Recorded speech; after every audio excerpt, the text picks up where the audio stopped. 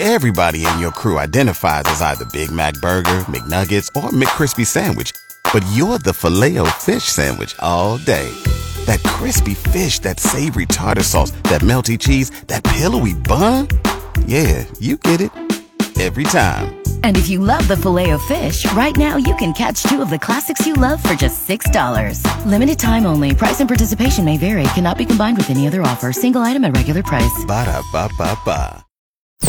The Audio Vault on 94.1 San Antonio Sports Star is brought to you by AA Best Bail Bonds, 225-2121, or online at mybestbailbonds.com. Wednesday on R&R in the morning. We're looking at the UTSA season as a whole. The bowl game is done. We're looking forward to next year. 21 seniors got to be replaced, and doesn't seem like there's enough money to do it. Are the Cowboys ready to play some defense? His name is Raheem Mostert. He might just run right by you. Did the Spurs finally take care of business and win a roadie in Milwaukee? We'll talk about it all.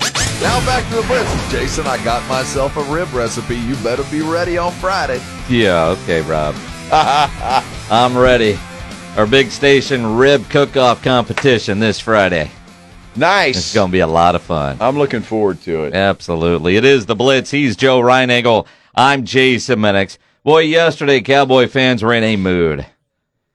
And then the Seahawks did them a favor last night, and the sun came up this morning. Let's talk about it with the great Charean Williams from Pro Football Talk, joining us now on the Buyers Barricades guest line. It's amazing what 24 hours can do for one's outlook on the rest of the regular season, isn't it? Well, it is. It changes by the day, so stay tuned. Well, I tell you, Charean, I'm again, this gauntlet that the Cowboys have entered into. We saw what happened in Buffalo. Now they've got to go to Miami. I learned a couple of things, and the Cowboys play great at home, but it looked like Buffalo just kind of beat them up a little bit. Like the Cowboys linebackers were undersized, and that running game got going, and I'm afraid that Miami's going to try and pull off the same thing. Oh, well, there's no question. They created the blueprint there on Sunday, and you're going to see the next two teams who, by the way, run the ball better than what Buffalo does or has this year anyway until Sunday when Buffalo did what they did to the Cowboys. That's who they have the next 2 weeks is two really good running teams. So they're going to have to figure out how to stop the run, and those teams both of them are watching that tape of what they saw on Sunday and likely going to try some of the same things, and we'll see if the Cowboys have fixed some of those problems that we saw. I think Jonathan Hankins being back would be a huge lift. Now, I don't think he's back this week with a high ankle sprain. I think he's going to be out, for at least a couple more weeks with that high ankle sprain. But, I do think they missed him, and I do think when he gets back for the playoffs, their run defense will be better. I mean, I know Hankins is good. I didn't know he was that good. Or and we know the Cowboys haven't been great at stopping the run this year, but they haven't been that bad. I know Jerry said this morning there on the Fan in Dallas that their mistakes are correctable. I'm just curious, what does Dan Quinn do in the meantime? Because 2 of the last 3 games, his defense has not played well. Yeah, well, and that's what he's got to figure out is exactly what to do and how to get them going. And, I think Micah Parsons will be a big part of that, whatever they do with him to try to get the run stopped. But they're going to have to stop the run first before they can even worry about the pass rush. They've got to be able to stop that run with those 2 running backs that the Dolphins have. And if they can't do that, then the Dolphins are going to do exactly what Buffalo did, and they're just going to sit back there and run the ball play after play after play until the Cowboys can stop it. And if they don't, it's going to be another 266-yard day, and the Cowboys are going to leave with another loss. I mean, they just have to figure it out, whatever that is, whether that means scheme or personnel or whatever you've got to do. You've got to load up and literally stop the run from the beginning, and if you don't do that, you're going to be in trouble. Charean, I've got to get your take on this. Jason and I have been talking since that game on Sunday about the Cowboys' mentality. It seems like when things went wrong, they got the call on DeMarcus Lawrence and some of these other things that just kind of went wrong for them, the not blocked punt, but the roughing the punter deal. They seem to hang their head a little bit. Did you notice that? Yeah, I don't know if I noticed that particularly, but if you look at their first few drives, it was a penalty on each of those drives. And I'll go back, people applauded Zach Martin for the penalty. Well, if he hadn't gotten the penalty, the Cowboys get 15 yards out of that. And that took away a scoring opportunity. So I am not for that at all. It's like I hate in baseball when they hit the batter because he did something that offended them. Don't do that. Don't do that. Don't do that. I don't, go up and say something to the guy and maybe get in his face a little. Don't get a 15-yard penalty. You had the 15 yards. Take the 15 yards and be happy with the 15 yards and move on. So, there were so many of those penalties. If you just look back at the 15-yard penalties they had early in that game, the Sam Williams one, obviously, and the DeMarcus Lawrence one that you said, the Zach Martin one. I think they had one more that I'm missing. Yeah. They had that one. So, every one of those drives were kept, they benefited, Buffalo benefited from those penalties, and the one that Zach Martin had offset 15 yards that the Cowboys would have had. So, they hurt themselves so much, and when you're on the road, you just can't have penalties and turnovers. If you do, you're not going to win, and if you do that the way they did it consistently in that game, early in that game, you're going to get blown out, and that's exactly what happened. You just can't have penalties, and you can't turn the ball over, especially on the road. Those things are just too hard to overcome. Charean Williams from Pro Football Talk joining us here on the Blitz. Charean, getting bullied is one thing. We've seen it. Mentally strong. I thought they were mentally weak against Buffalo. And then I listened to Micah Parsons on his podcast. And I know how the Cowboys are with media. They love all the attention. But Micah, as much as I love him on the field, the whining constantly on the podcast, how is that going over with his teammates in the locker room or with the coaches when you're able to visit with them about what he says on his podcast?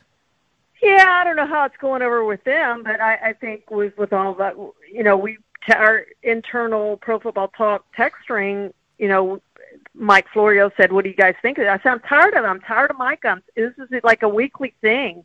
I'm tired of hearing about it. Go out and play and stop worrying about what people say about you, what they do, the whining and he's coming across as a whiner. Mm-hmm. So I love him on the field, but I'm just sick of the off the field stuff. Just get out there and play and prove it on the field with your play. And they didn't do that on Sunday, and then to come back and whine and cry, it just didn't sit well with me. But how it's sitting with the players and the coaches, I think they probably tune that stuff out with him. So I don't think it bothers him all that much. Maybe if people start asking about him about that, there will be, maybe it bothers him more. But right now I don't think internally that it bothers him at all. But it does bother me. Just I'm tired of hearing about it because it's the same thing every single week. Jerry has a tendency, though, to listen to people. Do you think that Jerry would ever say anything to Micah Parsons about that podcast?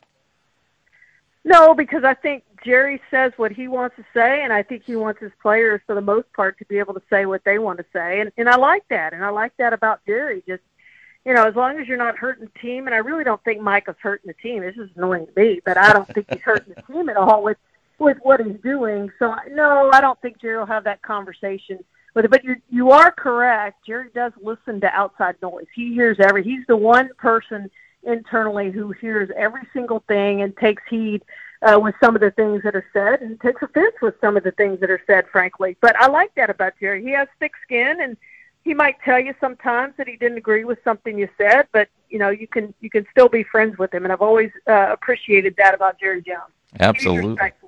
Absolutely. Yep. Charean Williams from Pro Football Talk here on the Blitz. You told us last week you did not expect the Cowboys to go get a win in Buffalo, although I don't think you expected them to lose in which the manner in which they did. When you couple their loss with Philadelphia's loss and you look at the upcoming schedules for those two, who do you think actually ends up winning the NFC East? Well, I still think the Eagles win it despite how they played last night. Now, they could still lose. They're just not playing very well. But just when you compare the two schedules and the fact that if you look at all the numbers, they've got if things play out and both teams win out, they've got a 90% chance to win the division of it still could change, but it will take, for instance, the Chargers have have to beat the Chiefs and somebody. I mean, it's not probably going to happen for the Cowboys if both teams win out. It could, but it's probably not going to. So I still like the Eagles' chances to win the division simply because they play the easier schedule. But I'm not going to be surprised if we come back in a week and we're talking about the Cowboys have the lead in the division because the Cowboys won and the Eagles lost. It very well can happen. The Eagles just are not playing very good football. And if they're going to do anything in the postseason, they're going to have to figure it out very, very quickly because this could be a one-and-done team with whoever they play in the postseason. Because, they're going to get probably a pretty good opponent, a team that's gotten hot, in other words, probably, that could take, if you look at a team like the Vikings, I think the Vikings could go into Philadelphia and win. Who says they couldn't? They could play the Seahawks. Who said, they just beat them. I realized it was in Seattle, but the Seahawks would have all that confidence of, hey, we've beaten the Eagles. We've been there. So this could be a one-and-done team if they don't figure things out, whether they're at home or on the road in the first round. Charean, you say that. The Rams are another team that I think is starting to play better, too, that they could 100%. Face.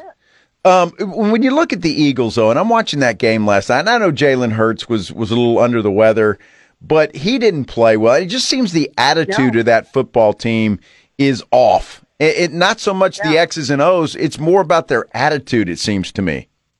Yeah, you asked a question earlier about the Cowboy. I saw that a lot with the Eagles. Heads hung low, and they just didn't look like they were having a lot of fun out there, even when they made big plays, and just some dumb decisions to throw into the end zone that was intercepted with 8 minutes to go in that game, and then obviously the deep throw when you don't need that. You need to get closer to ensure that you're going to get the field goal. And I know he didn't expect that either of those passes to be picked off, but just two really bad decisions by Jalen Hurts.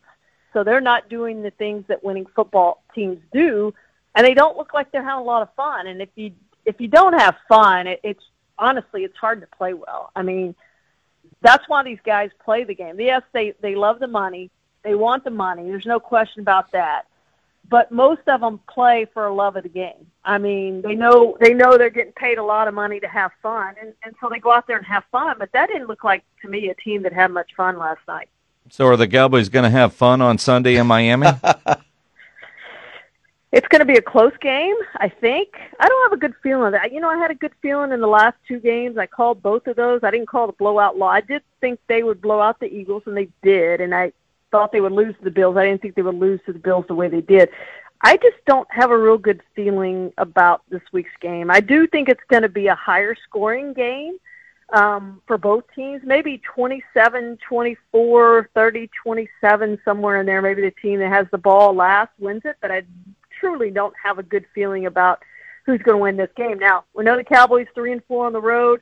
They aren't very good on grass. Buffalo was on turf, but they aren't very good on grass. All three of their 4 losses were on grass, and it slows them down, which obviously is going to help that Dolphins offense. It's all going to come down to whether they can stop the run or not, frankly, because if they can stop the run, they're going to keep that Cowboys offense on the sideline, which is what you have to do. Yeah. All right. Yeah, stop the run. Yes. 0-3 on grass this year. 3-4 away. Yeah, it's going to be tough. Charean, have a great Christmas. We'll talk with you next week.